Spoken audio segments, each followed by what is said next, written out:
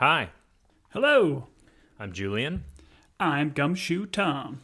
We are Team Binge. We are here once again to talk about A Murder at the End of the World, Episode 3. This one was called Survivors. And Tom, I enjoyed this episode. I'm wondering if someone's going to die every episode. What do you think? I know, right? Like, this was pitched to us as being like a murder and then trying to figure out who's going to solve it, but people seem to be dropping like flies.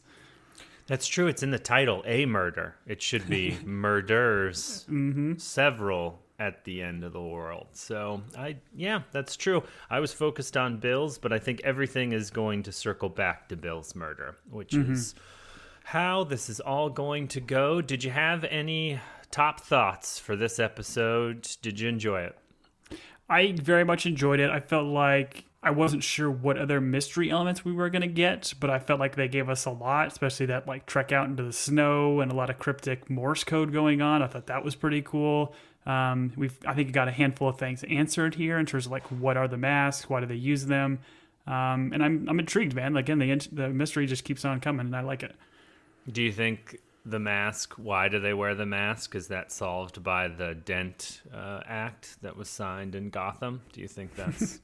No? Okay, let's move on. That's Two-Face. That's not really mask, right? Oh, I don't know. I'll at the Justice Department later, and they'll answer that question. Let's get back on their radar. All right, let's dive into it. We start with, as all shows should do, a flashback of Darby and Bill, and they're driving around. And, I mean, is it stolen if you borrow it from an uncle? I was kind of like, oh, Bill's a bad boy, but I don't know. I don't know that this car's really stolen. Right? I mean, he learned the lesson from Arrested Development. He left a note. He left a note. You always leave a note. Oh, man, that guy's great. That man just lost his hand. Anyways, yeah. He left a note. He mildly stole or, kind of stole a car. Confiscated, sure. Commandeered, like a pirateer. And is blindly following around GPS, which... This is how I live. I couldn't tell you how to get to my parents' house without Google telling me how to go. I've dropped all directions from my brain.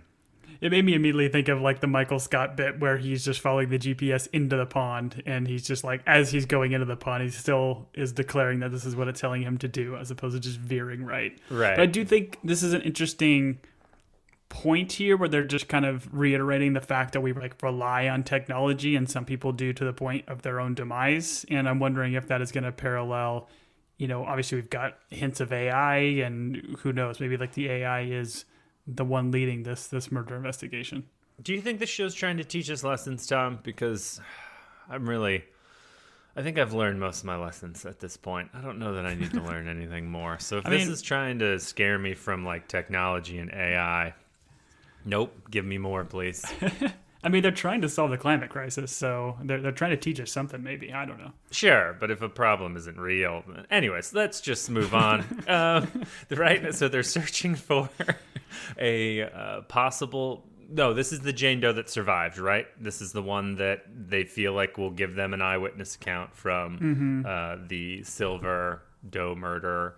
And the name is Marissa Bahari? I think I nailed that, actually. I think so. So yeah, is this like the scene of where like she was strangled but then she got away, or is this the scene of... I think this is the one where he actually did murder somebody here, and they just kind of wanted to see the spot, because not until the end of the episode do they actually talk to the other person. I don't think her name That's is Marissa, right. The first one Marta? is them going to the murder scene, and then the other one is they actually talk to the one that survived. So... Anyways, in the flashback, we're still trying to work that out. And once again, I like how they break up the episodes showing us that. And then in the present, we have everyone gathered in the library. Tom, It's a great murder spot. It is a great murder spot. When I die, I would like the order of how you mourn me to go with this show. I would like you to watch a sci-fi movie. And then we'll watch 2001 in your honor. I would like you for the first time. Oh, man, you're welcome. And then I would like you to find someone to sing in a foreign language, and you have to just stare at them for like a single person concert. That's what I want from my death. So yeah, we'll make sure your spirit flies free. Okay, great. Real good. Real good. What's important about this library meeting is Darby finally has a chance to meet Rohan. But he's real, like, cagey, I guess. Doesn't really want to talk to her. Gets out of it real quick. And I guess it's interrupted by Lee. And they have an interesting conversation about Lee asking about the footage, which... did you feel like this episode got you closer to Lee being a good guy or a bad guy? Maybe I'm jumping the gun here, but where do you fall? I'm 100% with you. I do feel like she might be the mastermind behind some of this stuff, especially like she gives us this reasoning why she had Darby hack as opposed to her. But like, I'd like Darby confronting her right away. Like, if you know how to do this, why are you having me do it? Kind of a deal. Right. And immediately throw some suspicion back at her. Right. Which leads to a not at all awkward interruption by Andy. Yeah, well, he comes in here and asks this line, like, doesn't even say hi. He just says, "Does your tongue taste like metal?" And I guess it's from grief. Your tongue can have a metallic taste. And he's like, "Oh, no, it doesn't." "Well, it will." Like, yeah. Man, like, yeah, it was weird, but I guess if we follow along your thread of who Zoomer is, he's probably constantly asking his robot son, "Hey, does your tongue taste like metal? What type of metal?" So maybe this is just his, like, kind of like the same thing you'd say to your child, but sometimes you use it in other conversations. I think he's just kind of, this is a carryover from things he asks Zoomer often, right? That's possible. Like these little nanobots in there. Sure, certainly. Oh, and in this episode, we get just a little bit more backstory on like Andy, Lee, and Bill. And so they apparently met Bill in Florida.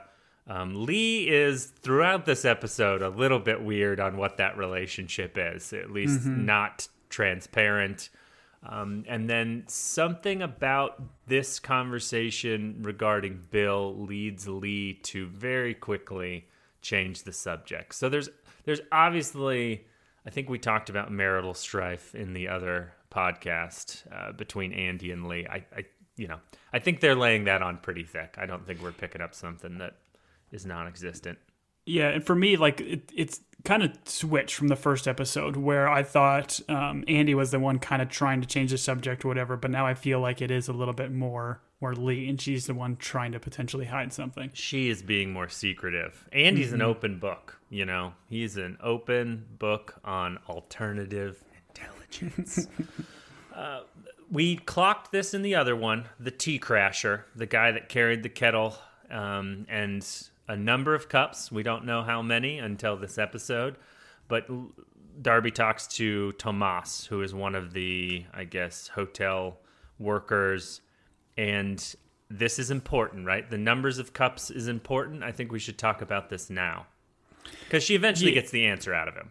Yeah, it being three glasses, and he makes that point about, like, you know, we were hired to be staff here because we don't have loose lips. So again, super weird, but he ultimately does tight lips, excuse me. But he then does come out and actually say that it was 3 cups, which is, I don't know. It just seems odd for 3, right? Like, if one of them is for Bill, who's your running theory on the other 2? Oh, I'll tell you my running theory. But first, it would have been funny if Darby was like, 3 cups? All right, this was a hotel sting. You don't have tight lips, and then they fire the guy on the spot. This is all just to catch loose-lipped hotel workers. It was a secret shop. It's what's the undercover boss? That's what it was. Darby. You know what? This is just a long episode of Undercover Boss. Darby runs this hotel. All of this is a grand ruse to find out who in the staff. She normally has blonde hair, but she dyed it pink, so now nobody knows who she is. Oh, man. It's, listen, the best Undercover Boss was when Kylo Ren, or however you say his name from Star Wars. Did you ever see that SNL sketch? Oh, yeah. He pretended to be just like a random worker or whatever. And he's just killing people. Yeah, it's great. All right, let's go back to the 3 cups, because I do think this is important. Here's my 3 cup. It's Bill, obviously, going to his room. It's Rohan, who we know in this episode. He's the guy in the mask, right? We're not revealing anything. He's and we believe him, right? So I agree. Yeah, I would say Bill, Rohan, and honestly, I think the third is Lee. Okay. I think so. Here is my. Let's just dive into it here, right? So we have Well, we can talk about it when we get to the message that Rohan sends, and I think that's where Let's hold off of it because I have thoughts about Right. that message, Rohan, or not message, but like phone call, right? That they have back and forth. I've got thoughts about that. So let's put a pin in it. Okay, a pin. There's still a pin from Ted Lasso that we haven't gotten to. So Lord knows we're terrible with pins. But very quickly, we have a conversation with Cian telling Darby, "Don't bite the hand that feeds you," aka Andy Ronson. I thought that was weird. It's like, hey, don't ruin this retreat with your dead friend because he's going to buy some books for you. I didn't know what that. Did you read into that any more than that right there? Just a veiled threat of he'll pay for things. She's the one that seems to have one of the closer relationships with Andy, and just sees her snooping and asking questions. And yeah, I don't get it because again, I don't get what Darby is to Andy at this point outside of just being on this retreat. Like, I mean, I guess you could make an argument this dude's beyond wealthy and can probably burn her and dox her like he did potentially with Lee. Who knows? Yeah, I didn't know either. The more important part of this whole thing is Zeba performs a beautiful song for Bill's spirit. How many times did you cry during this scene, Tom? Over under 10. I did not. This did not emotionally get me here. Oh, the butt sniffers all listening to Zeba sing didn't really do it for you? Well, what's your take on her, Darby, like seeing as she's singing and looking across the room, seeing everybody in masks? Like, this is just goofy. Like, when Tomas was handing her the wine, he made a point of saying this is like Zeba's wine from Iran, and it's like, I don't know, ancient or something. Do you feel like she was drugged and hallucinating? Is this just how her mind is operating? She sees everybody as a suspect? Yeah, I think it's anyone can be a suspect. I didn't take this as like a legitimate hallucination. I think it's just her. It's the show being like, hey, remember a murder happened and all these people could be suspects? This is how we're going to show it to you. Okay. So probably for like the trailer of the show too, right? Seeing everybody in these masks makes it seem that much creepier. Right. What's concerning is this is the same mask from the Mr. Robot guy in the last Bond movie. So I found it all very confusing. What's that actor's name? He played the lead singer of Queen. Rami Malek. Thank you, sir. We got there. All right. So. We got there? Okay. You got there. I'm just riding your coattails, brother. All right. Let's go back to the hotel staff. The one thing, they have this map on the wall. For a high-tech place, they've got like a whiteboard and a drawn map of the hotel of where everyone's room is. It seems. Or if you were murdering people in a hotel, that's what they would find in your hotel room with yarn in between everyone's. No, wait, that's if you're trying to solve the murder. Anyways, I just thought it was funny that they're like Polaroids, right? Like slapped up Polaroids on the, I don't know. Yeah, and it had like pictures of like their nationality, like their flag, I guess, their rooms where they're tied to, and then like it made me think of like Willy Wonka and like Oompa Loompas, how like Bill's name was like scratched off, like okay, boom, he's gone. And now I imagine after this episode, we're gonna go back to this whiteboard and Rohan's name is gonna be wiped off. Like, interesting. But she takes notes on all this, right? Like just writes it all on her forearm, and I guess she's just clocking where everybody's staying. Yeah. Everyone's room number. Do you think they do a ceremony in the kitchen where one of them sings a song about May a Spirit Flies Free, and then at the end someone runs their thumb over the dry erase marker? And somebody down at the kitchen, yeah. Yeah, someone says it is finished, and then they move on. Anyways. And then we're back in the room after a lovely song in the library, which, should you sing in the library? Probably not, right? Everyone's trying to read. It's a quiet place. Not the movie. Wait, that's a different... Anyways. So Ray is helping Darby. Once again, conflict of interest. I feel like Ray works for Andy Ronson, so relying on him for everything. But essentially, she's like, hey, what is everyone's connection to Bill? And the show's like, here you go, audience. Yeah, right. This is the show not tell kind of concept, but it's just throwing all the stuff at us in this big AI exposition dump. And I want to go back to what you said earlier about, like, do you think this AI is truly working for Andy? Or, I mean, it's AI. Like, does it have a mind of its own at this point? Like, do you feel like this AI has become sentient, or it's still just a program with Andy or Lee as its mastermind? Not sentient. That's impossible. So I guess my thing is everything she says to Ray has got to be recorded and documented, right? So how hard is it for Andy to hop on there, or Lee or whoever to hop on there and just be like, hey, what conversation did Darby have with Ray today? And it's like, he thinks you're a murderer, or she thinks you're a murderer. I don't know. So I just... Well, we get it from Andy later on, right? Like Andy kind of like throws it all out to her and says, hey, I know everything that's going on and what you're trying to do, kind of deal. Yeah, it's like, hey, Bill had a ring on him too, by the way, which is something we talked about last pod. So I do think it was funny. They're like, this person liked Bill's tweet. Bill retweeted it. Like all that stuff. I was like, oh, those are some loose connections. But the one that I think is most important is Rohan, who is a climatologist who was jailed in Moscow. And then when he got out, went off the grid. He seems to have a relationship with Bill. And I think this explains why he hitchhiked to the resort. I guess because he is trying to keep his carbon footprint low. Would be my understanding. No, it's a good call, yeah, because if he's off the grid, he wouldn't have been... I mean, he was located somehow from either Andy or... Do we know? Was this an Andy or Lee invitation, Rohan? I'm assuming Rohan is a Lee invitation based on the pin we're going to get to later. Yeah, that's fair.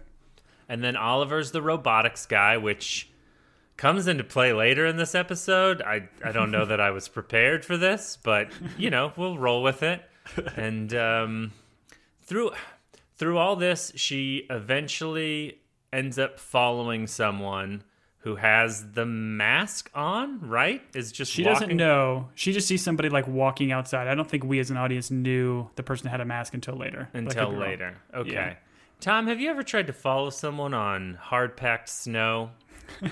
I can't say I have, being from Phoenix, but I just could not keep myself from thinking how loud that must have been. Oh, so even loud. if you try to follow in the person's footsteps, she was not that far behind, and it was gotta be just completely silent. I mean, maybe you can make the argument that he's got a thick layer of clothes on, his hood, maybe it dampened his audio a bit, but yeah, a little far-fetched.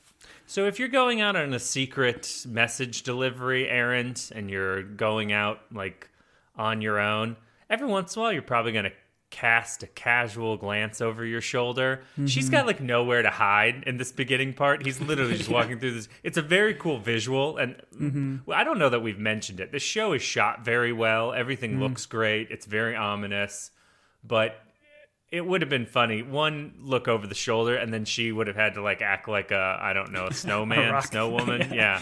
Like she's not in white. She's in I don't know. So yeah, I agree. The guy's wearing a creepy mask. He almost catches her. He's like right next. I don't know. It was sense the body being close to you, right? Like, right.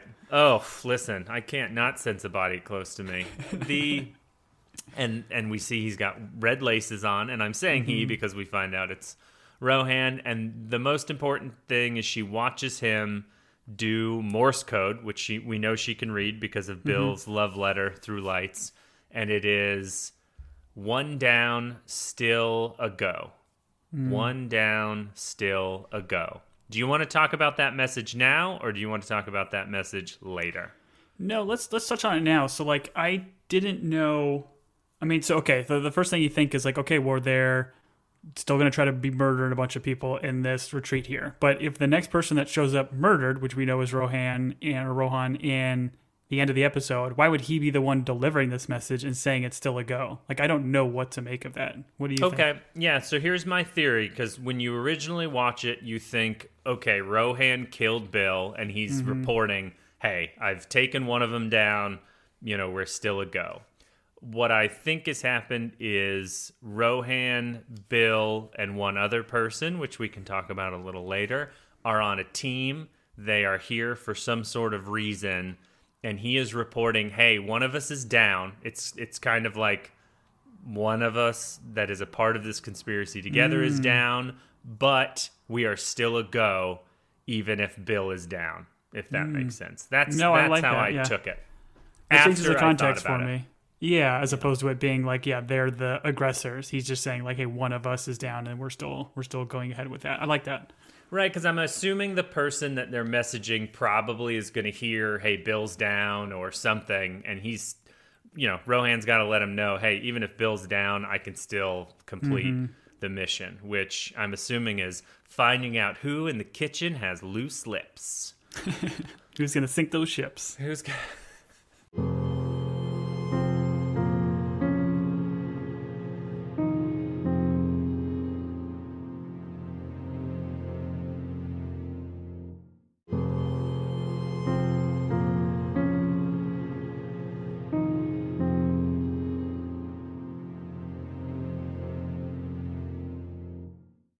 AI can tell when your body's cold, so Ray runs her a bath and gives her coffee and Coke, which, Tom, I mean, you're the only other person I know in this world that loves a coffee and Coke. So talk me through. I'm assuming your parents gave that to you in a bottle when you were a child and you just never kicked the habit. I've never been a coffee guy. Like, I'm a Coke guy. You're a coffee guy. I would never have thought to blend these together. But Never in my life. Either a black eye or a red eye. Just adding extra caffeine, I guess, to it. I feel like you need to try this at some point. You've got Diet Cokes in your house, I know. Give us a try with your next coffee break. Because I don't drink coffee, so I'll never know. I'm willing to try it for the experiment. It sounds terrible. It Yes. really... I don't know that I appreciated Bill spitting it in his uncle's car. I thought that was a little bit pretty rude. Like adding insult to injury, but I'll give it a go, and next pod I'll report back. So Please. Thank you. And if Tom's podcasting solo next pod, you know what got me. It was the caffeine and Coke. Oh man, You've put way worse in your body. That's true. If you had cocaine, if you do coffee, Coke, and Coke, I wonder what that is. That's black eye squared. Black eye squared. Yes. All right. So we are back to the flashback where I believe Bill and Darby are talking about the killer and how he's purposely leaving them a trail of all the silver jewelry, right? Yeah, and I like the comment that they make. Like, yeah, he seems like he wants to get caught or he's leaving this trail. And they make a comment, look at each other like, yeah, and we're the ones following this trail. So, again, the assumption is if the first episode is right, they followed this trail all the way. And, this murderer finally got him, saw him, didn't seem to shoot him, but fired a shot. So it seems like that's what this guy's plan was, is to get caught by somebody else trying to track him down. Sure. And just leaving breadcrumbs along the way. Mm-hmm. Okay, this is going to be your corner, Tom, because back in the present, who shows up at Darby's room but Lee and Zoomer? Do you want to talk through, with your theory on Zoomer, did you feel like this scene strengthened it at all? What did this scene do for your Zoomer's a robot theory? To me, it changed the context of it a little bit when Lee was kind of more motherly to Zoomer, because I made that mention, like, it seemed like Andy was more of like the father figure and Lee didn't really want anything to do with him. But like Lee coming in with her saying the kid had nightmares, it seems odd to take your kid into some other stranger's room, like, and then ultimately leaving the kid in there. Like, oh, he's sleeping. Can we just stay in here? Like, what better for a kid to get over your nightmares than to stay in another strange room that's not your own? Sure. Kind of goofy. But yeah, this is what made me this whole conversation and how like heavy-handed she was with asking Darby about all these questions and trying to establish this trust. She seemed like she was trying too hard. But in terms of like the Zoomer play, I don't know if I still believe wholeheartedly that Zoomer would be like some sort of AI or robot. I'm not calling it out, but I do think that Zoomer might be of like the influence potentially of like the AI. And we can get to that maybe when we talk about the little AR headset that he has and wonder if that is kind of manipulating the kid, right? Like he can put on this headset and then, if Ray is inside of it and telling him to go, hey, chase this crown, who knows where he's going. Right. I think you could still, robots have nightmares, right? Maybe they're like working through their programming. So I don't know that it's out of the realm of possibilities that Zoomer is still a bot. Once again, you got to stab him with a screwdriver in order to find out. That's a law of robotics. Okay. Did you want to talk about the mask? Because very quickly, I don't know why Darby trusts Lee. I feel like Darby very quickly when she's talking to Lee is like, hey, here are all my secrets. Hopefully you're not the bad guy. And so, because they bring up the mask or she shows Lee the video, doesn't give her a heads up. She's going to be like, this is going to be a little bit startling. Jump scare. And then like, that's kind of mean, honestly. I know people are being murdered, but I don't know. But I do think, this explains why, like, the mask was all kind of white, and as it backed up, you kind of get this digital distortion. So that is apparently this mask playing around with the AI technology, trying to read or recognize the face. But again, I don't know why you need a special mask for this. Like, any mask would work if you're trying to just not have a camera look at your face, but I don't know, whatever. Jeff, here's the conversation. When she goes, oh, it's a mask to thwart AI recognition, I was like, it's a mask to thwart any recognition. That's what a mask is. Like, what are you talking about? It's not like, I mean, if you put a stocking cap with holes over your face, I don't know. I thought it was very funny that they're like special AI mask. And I'm like, I think to your point, every mask does that. Maybe it can distort a camera, but I mean, again, you don't need that to take away your facial features. Yeah, it wasn't like if it had shown someone else's face like on it, like right. I would have been like, okay, that makes sense to me. But it's just, anyways. All right. We do find out though that Bill is the one that invited, or was invited by Andy and not Lee, which I think we originally assumed. Oh, really? I didn't catch that. Yeah. So Bill was Andy's invite. Okay. That's good to know. Which would make sense, right? Like if he's just kind of messing with his wife or trying to kind of get this out in the open or whatever, he kind of almost invites him vindictively. I don't know.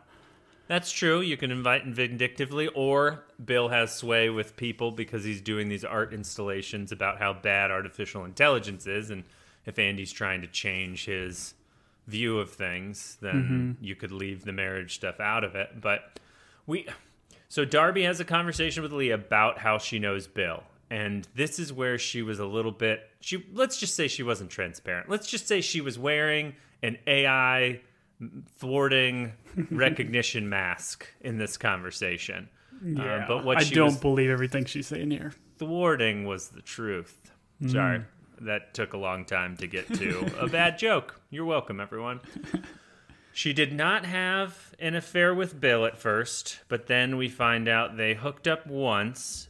Her and Andy were kind of on and off, and then they got pregnant and got married. So I think you implied, or at least talked about in episode 1, about the possibility that Zoomer, if not a robot, if a human child, might be Bill's child. And so some of the details that come out in this conversation would lend, because they hooked up once. So yeah, exactly. That's all. The only line you need there, right? Is like They were friends with, I don't know, many benefits. Had one benefit. No, one actually, night benefit. Terrible way of saying that. I regret that. Never mind. But yeah, and the way she kind of makes it seem like she got pregnant and had to, I guess, get married to Andy. So this was 5 years ago, right? Because I think we do, and maybe they said this in the first episode, I missed it, but the kid is 5 years old. So this has been 5 or 6 years since this incident. Right, which would make sense because Bill dropped off of Darby's radar 6 years ago. So this is after he leaves, he went to Florida, and that's where they all met up. And so he's just trying to retire. He's living in that 55 and over community, working on his golf game. A condo in Boca. Next to the Seinfelds. And the Costanzas. Well, briefly. Anyways.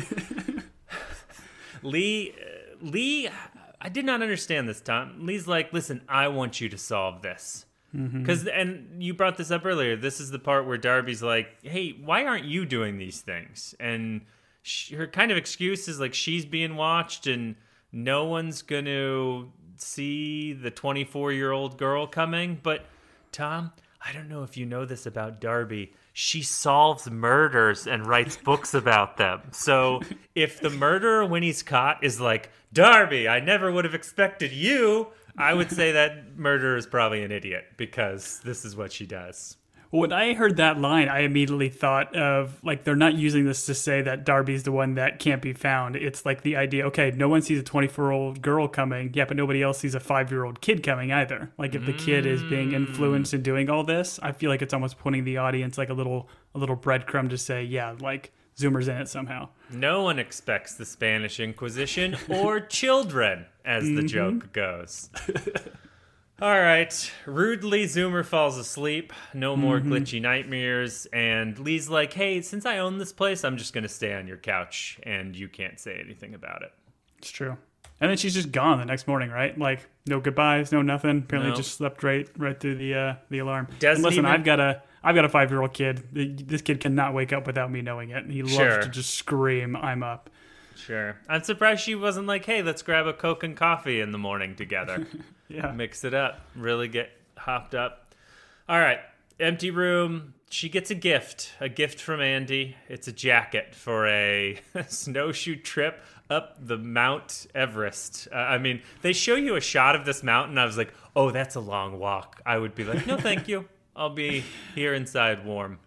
Well, like, so first off, super lame gift. Like, she already had some sort of like big, massive coat that she went on that walk with Bill with. So I don't think she needed a new one that had, I don't know, some embroidered Climate Change Summit AI badge on it. Sure. Lame gift. I figured it'd be Sure. like the iPad 35 or something fancy. Right. You're not saying like jackets as a whole are a bad gift. You're just saying in this particular instance. In this instance, she seemed to already be jacketed. She did not Okay. need multiple jacket. Because I believe I've actually gifted you a jacket in the past. So I'm Jackets are my favorite gift living in Arizona. Yeah. I love them.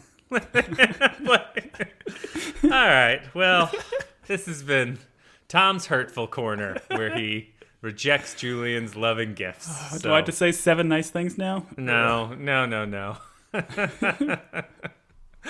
All right. So we have a hiking walk and talk. No, a hiking and talk. A walk and talk while hiking. Walking and talk. With Rohan and Darby. First off, I was like, oh, Darby thinks this is a race. She's like blowing by people. Yeah. I feel like the show's like, hey, there's not enough action in this show, so we're going to make Darby walk fast by these people. And that's going to really, really up the ante here. But we find out that Rohan was I guess, an alcoholic. Bill helped him get sober, although on this hike he does have a flask that has mezcal in it, and I was like, my man, what a dude.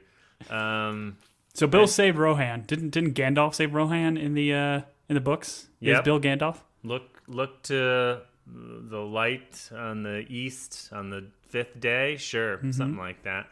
yeah. That's I believe it 100%. And then we also find out this guy that's hiking up the summit of Mount Everest has a pacemaker, which I guess they didn't. They only swabbed him when he got in the airplane. They didn't ask him. Although he didn't take an airplane, he took a. Exactly. Do you think when he hitchhiked, the hitchhiker was like, "I have to take your temperature and swab your mouth"? And I was like, "This is not the type of hitchhiking I want to do right now." Anyways, all right. He got there, but he has a pacemaker, and I think that's going to come into play with his death later in the episode, maybe. What do you think? Mm-hmm. Yeah, no, I think you're right. Like, it's too weird of a thing to just kind of tell the audience and then not have some sort of thing. So maybe that's how they're going to pawn off his death, whereas pacemaker burst or malfunctioned or whatever, and that's going to be his cause of death. You know what? If I have an enemy in Andy Ronson and I have a pacemaker, probably not going to hang out because Andy Ronson seems like the type of guy that could AI into your heart and kill it. Like, I don't know. He does. That's a fair point. Rohan does say that Bill talked about Darby and said that she was the best detective. And I was like, I don't know. Had he ever read a Hardy Boy book or a Nancy Drew? Or one Sherlock S. Holmes? Questions for Bill. Yeah, for sure. I do like you pointed out earlier how high the summit was, and I felt like by the time they got to the top, there was like snowmobiles up there. I'm like, why didn't they take any of those? Yep. This didn't seem necessary. Yep. How I justified it in my head is like, I was like, okay, the snowmobile took about part of the way, and then he was like, listen, you got to hike this last part just so you feel like you. Yeah, it's like when you take a bus on a marathon and then you get to the end and you run through. That's how I like to complete marathons. Talk to me, Tom, about swarm robotics and why I should give 2 licks and how this kind of was like, all right, show, fine. Andy Ronson, is he trying to be Dr. Evil? I don't. Go ahead. Why should I care? Why should I care? Yeah, outside of getting that robotics guy into the conversation and him saying, like, this is what he's doing, I guess, to combat climate change and build things in the middle of nowhere that then people can go habitate, I don't know. Like, as I first saw it, because it's like they're so far away and they do that zoom in, like they look like a herd of buffalo. That was my first thought. So then my mind immediately went to Outer Range, one of the other shows that we covered. I'm like, ooh, is this the origin story of Outer Range?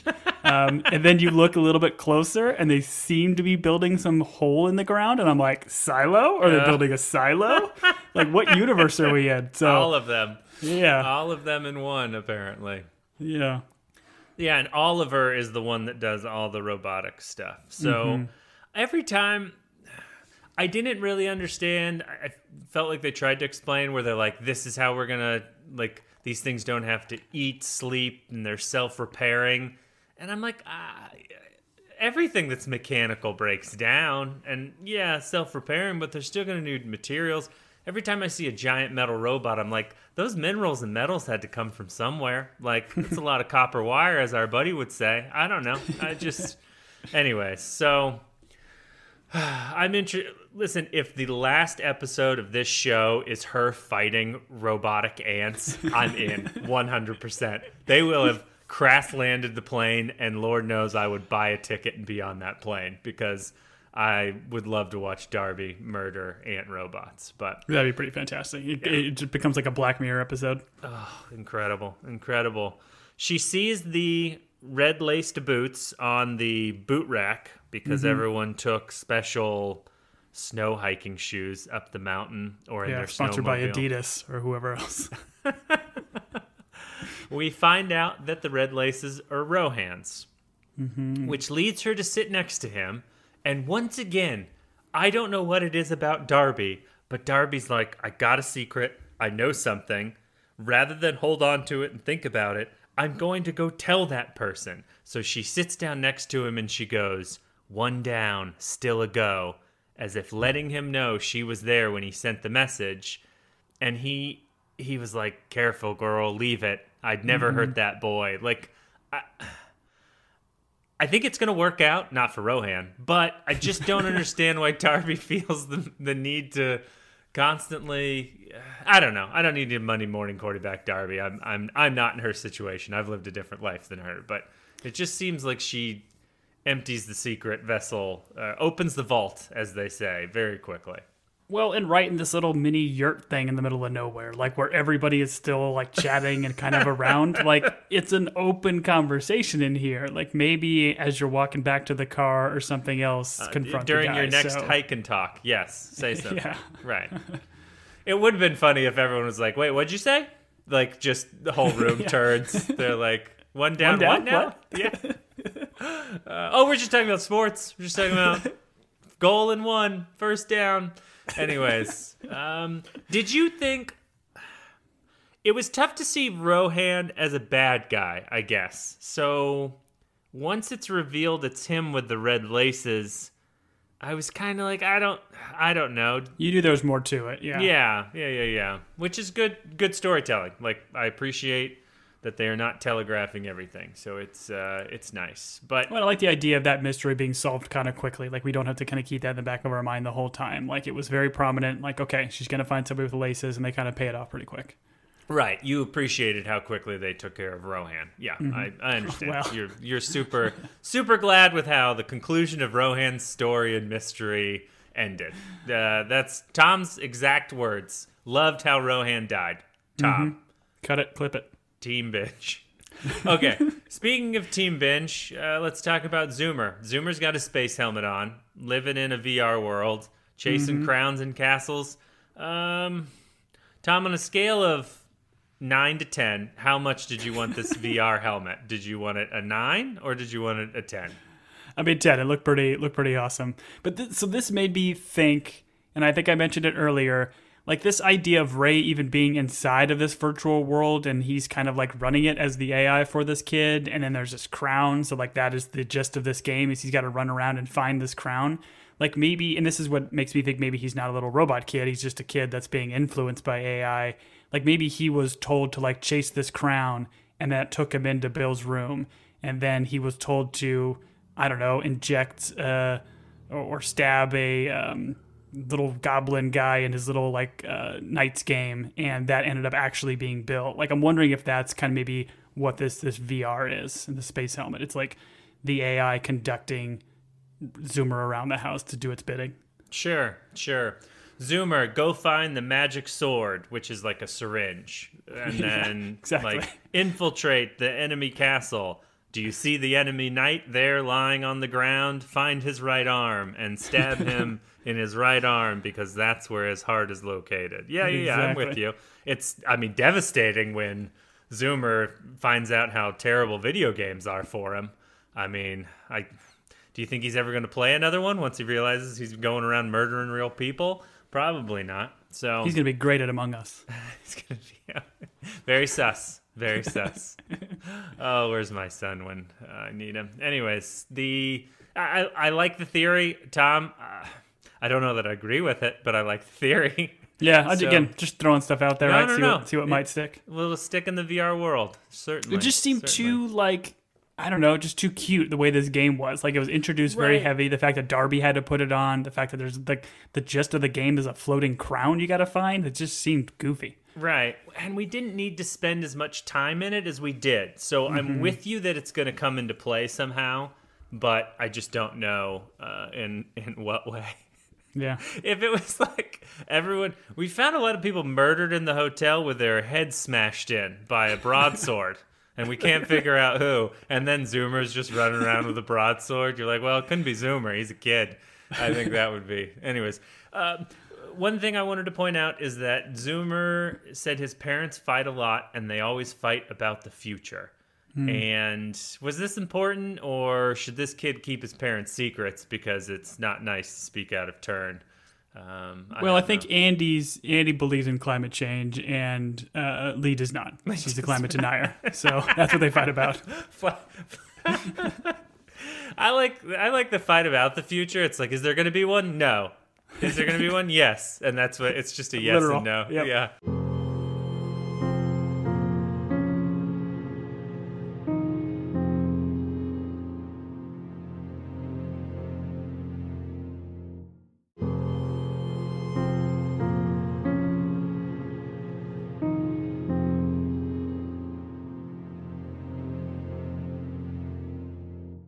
This leads to some fun. Clive Owen as Andy Ronson kind of cornering Darby, and I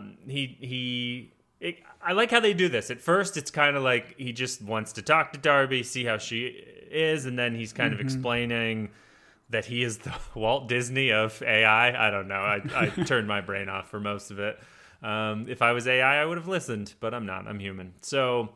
And then he's talking about like mating AI, like I guess 2 AI programs that he had. I don't know. It was interesting that he did all this, but then it leads to ultimately, hey, you need to go home. But I don't know. I really like Clive Owen, and I thought this whole conversation is like menacing, but still you're getting some stuff worked out. I don't know. I agree. Like, yeah, he was chewing up these scenes, and I loved every minute of it. He was very, like, powerful in his speech, especially when he confronts Darby and says, like, hey, I know about all this stuff. Right. But I was very confused about the whole AI conversation, and maybe once the series is over, you can go back and listen to this conversation, and it makes more sense. But, like, talking about working it out in 3 dimensions, I don't know. There was another little hint about Zoomer just being, like, either a math genius or a little robot kid, where... they apparently were practicing on hamsters and mating hamsters, and then Zoomer in the background like corrects his dad and says like 67, like the exact number of hamsters they kind of mated. So a goofy conversation. Sure. I don't know that I caught what they were mating, so I appreciate that you did the research and found out they were mating hamsters, because I just missed that part of the conversation, but I know he corrected him. Tom, coincidentally, and this is very important to hamsters mating, is the fact that have you ever watched Bad Boys 2? Oh yeah, fantastic flick. So Bad Boys 1 I've seen dozens of times. I don't think I'd ever seen Bad Boys 2. And so last night we watched Bad Boys 2, and you gotta appreciate Michael Bay having 2 rats literally mating on screen as Martin Lawrence and Will Smith are pretending to be exterminators, and Martin Lawrence is just hates the rats. But there is a scene, and it goes on for a long time, showing 2 like puppet rats just getting after it. So when you said hamsters mating, I was like, oh, I kind of watched that last night. So I'm surprised you hadn't seen 2. I felt like and this might be a bad thing to say, but I thought 2 was better than 1. I loved Bad Boys 2. Strong disagree. I thought, in my mind was like, oh, Bad Boys 2 is supposed to be really good. Watched it. Bad Boys 1, far superior. But that's a different podcast. That's Desert Island Bad Boys. What? What 5 Bad Boys movies would you take on your island? And we can't pick the same ones. The islands are going to war. All right. Let's keep with the serious stuff, though, Tom. Straight faces. Now, Yep. you need to leave because you're interrogating everyone. He gives all the facts. He's like, listen, Bill OD'd. We had the ring. It monitored his heart rate. It spiked from morphine. Someone in my house was like, I don't think morphine spikes your heart. I don't know. Not a doctor. But the toxicology report, he just kind of takes her to task about, hey, you're like, you see murder everywhere because of who you are, but this was not murder. I feel like it gave us some timeline bits here too, where he says like 4 minutes before, like he was injected and his heart rate increased 4 minutes before the uninvited guest shows up, and then 6 minutes after Darby shows up. So it is interesting because it gives us a little bit more specific timeline as to when all this kind of stuff happened. So he wasn't in the room long after his heart rate kind of shot up. So the uninvited guest, is that Rohan in the mask? I don't know, right? The assumption is based on the camera footage we saw, it's maybe Zoomer or somebody else entering the room that the AI camera didn't pick up. That was the first person to enter, and then it would have been the person in the mask. Got it. So we don't know which was the leading event. Okay. And then he turns to her and he says, I'm sorry, but I can't give you this rose. Please pack your bags. Or wait, no, I can't give you this rose. Please pack your knives and leave. And He took that like half shattered sword and then, slashed her ring finger off, and then the ring goes flying in the air, and he grabs it, and the ring slowly shrinks to his size. Yeah. Yep. And then he says, you are the weakest link, and extinguishes her torch. That's exactly right. I think we're mixing some metaphors. We cross streams a little bit there. All right. So she starts to pack, and we see Bill has the news story, and they've got some stuff not wrong, but like, I guess, like there's purposeful misinformation on the news. Not that that's not all news. Am I right, my guy? Anyways, so she here's the story, and there's obviously, I didn't write down what was wrong, but I just know that it wasn't completely. But that's probably because the tech guy doesn't want his new hotel associated with murder at the end of the world, even though they made a whole TV series about it. So it doesn't make any sense. We then go to a flashback where we have Marta, the possible victim. So this is the one where she survived the Silver Doe killer. And she brings up that she takes her a little while to get here. Well, she didn't trust them. I can't remember what exactly was a catalyst, but they said something or confided and said they want to help or something like that. So I think it was Darby when she's looking out at her kids. We just don't want this to happen to anybody else's kids, kind of a thing. And it just kind of opened her up, and then she, I guess, it gives a little bit more of a clue for them to chase down. Sure. I definitely thought one of those kids was going to get kidnapped while they were having the conversation. The way they shot it, I was like, oh, those kids aren't going to make it. But they did. I don't know if you noticed. One of the kids in the background was Zoomer. No, that's not true. Oh, goodness. That would have been a big one for me to miss. Like a whole show miss. Zoomer's just all right. I had a aneurysm. All right. She brings up that she found Silver in the car after the attempted abduction, and they do some research on it, and it comes up as a school, and then it's Wickenburg, Utah 2000 is the year on it. Am I touching something? I didn't write down the details. No, I didn't write them down. So yeah, whatever you've got. Man, we're bad detectives because we're details, won't need those. This is not the murder I'm trying to solve personally. I'm trying to solve the other true. one, but it's fair. But I think the gist of it is they get a clue to move on to continue investigating the Silver Doe murders. And all murders start in Utah. Write it down, folks. Right, the arches. It's a portal. Yes. No, that's Sedona, and that's a vortex. So back in the present, we have a call to Rohan, right? She dials his room number. And you've got thoughts on all this, so I'll let you talk through this. Well, so the conversation is she said, or he says that he still loves him, and Bill. Darby kind of says Rohan the same. loves Bill. They love Bill. Rohan loves Bill. And Darby kind of says this thing like, yeah, I love her too.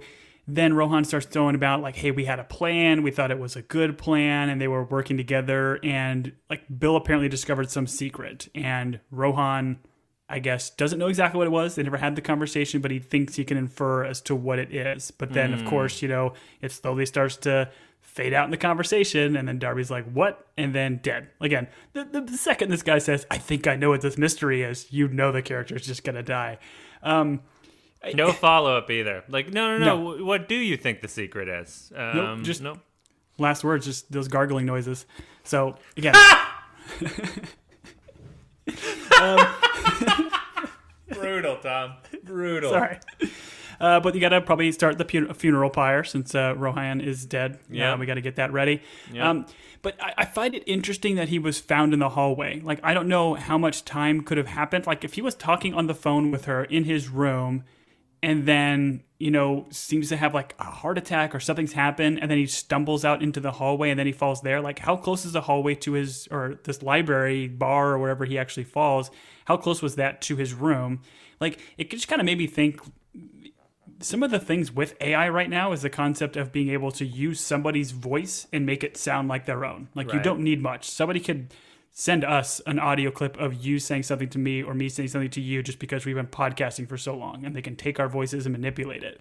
Like, Tom, I'm not here right now. I've got news for you. Exactly. But the way this is kind of done, and the fact that he's found in the hallway and not in his room, it makes me think like maybe this isn't Rohan. Like, maybe this is the AI trying to like pull Darby out or do something else. Like, I was just a little bit suspect of that because I didn't really give that much thought about AI voice work and the people she talked to, not face to face, potentially not being who they are. Good point. I did not think of that.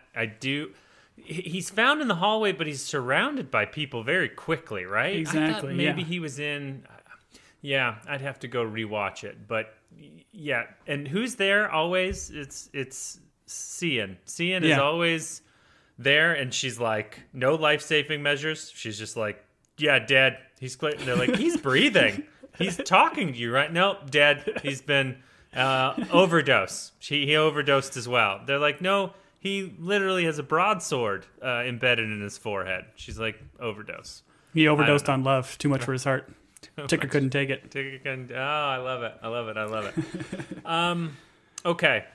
Before we go into theorizing, and then do you want to give the last line of the episode? Well, the great line is, Andy, it looks to Andy, and he's the one that seems like the most distraught, which, again, I kind of like because I don't think it's Andy. I don't think he's the mastermind behind this. But if it is Lee, like Andy's saying, hey, get everyone to the underground, like tells Todd, the security guy.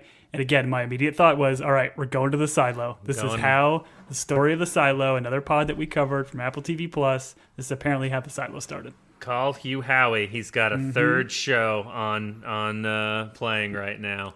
By the way, I have finished the first 2 books in that series, and you said I would never read them. I have finished the first 2. Oh, congratulations. Very, very good books. I'll get you that coupon for a free small Frosty at Wendy's for reading 2 books. Good. As long as you have it on your reading log and your parents have certified that you did read them, you'll get a free Frosty. Congratulations, Tom. I don't have to read anything else this winter. Until the school year starts up for you again. I want to point out there was a part where Darby was like, tell Andy I'm not leaving, and I was like, oh, squatters' rights, she's gonna declare squatters' rights. And this made me think of humble brag here, recently went on a cruise with my family, and when you have to leave the boat, they're like, hey, you've got to be off the boat at like this time.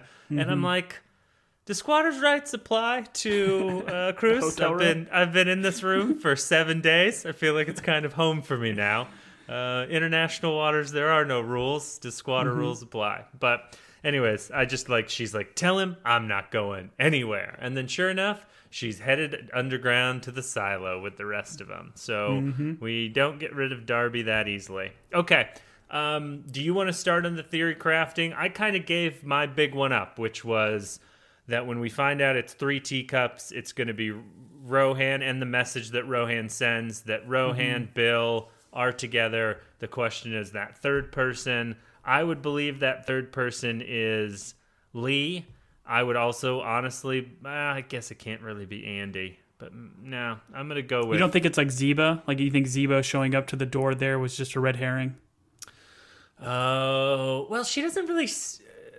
She doesn't go in. She doesn't knock. She just like checks the camera and leaves. I don't know. I felt like that was a red herring. So, I don't think it's Zeba. I guess, well, we kind of have to eliminate whose guest is who, or we don't, because Bill was Andy's guest. Rohan was probably Lee's guest, right? Or are they I don't think both... it's one of them knocking off the other person's guess. I feel like that'd be too easy. Well, my thought being is, how do you plan something with another group of people if you don't know you're showing up to the thing, and you would like have to run in the same circles almost to know that the other person is showing up? I don't know. I'm confusing myself even talking about it. So, well, the biggest question is like, what is the motivation? We don't know what the motivation to any of these deaths are yet, right? Because there is some secret that's out there that somebody's trying to hide. I guess that's the motivation of the deaths. But once we know that, I think we'll know more. Tom, you've obviously never seen an Agatha Christie, because when all the guests are gathered in the room and they're going over who murdered who, it's never motive. No one cares about motive. Come on. It's who invited you, and that's what's important. So thank you very much. I'm right, and you're righter, because you're right. Motive is important. I don't know that we can establish motive. It's like, is the motive that they want to not have robotic ants all over the world? Maybe. That's kind of a cool motive. I don't want to be eaten by robot ants, and Oliver and Andy are trying to take over the world like evil geniuses. I don't know. What do you think? Go ahead. I'm ready for it. Do you have motives? I don't have necessarily motives. I mean, I think it's because of all like the tech in the show, like the robotics, the AI, the end-to-end encryption. Like, I feel like that needs to be at the heart of all this, and somebody's trying to stop that. And Bill learned something from Lee. I mean, because if Lee's the one that knows something, or we found out that Bill knows something, right? And we know that Bill has a relationship with Lee and not so much with Andy. Like, you would assume that Bill figured out something from Lee, and maybe that's the secret that he's trying to get out, and Lee's trying to snuff it out. I don't know.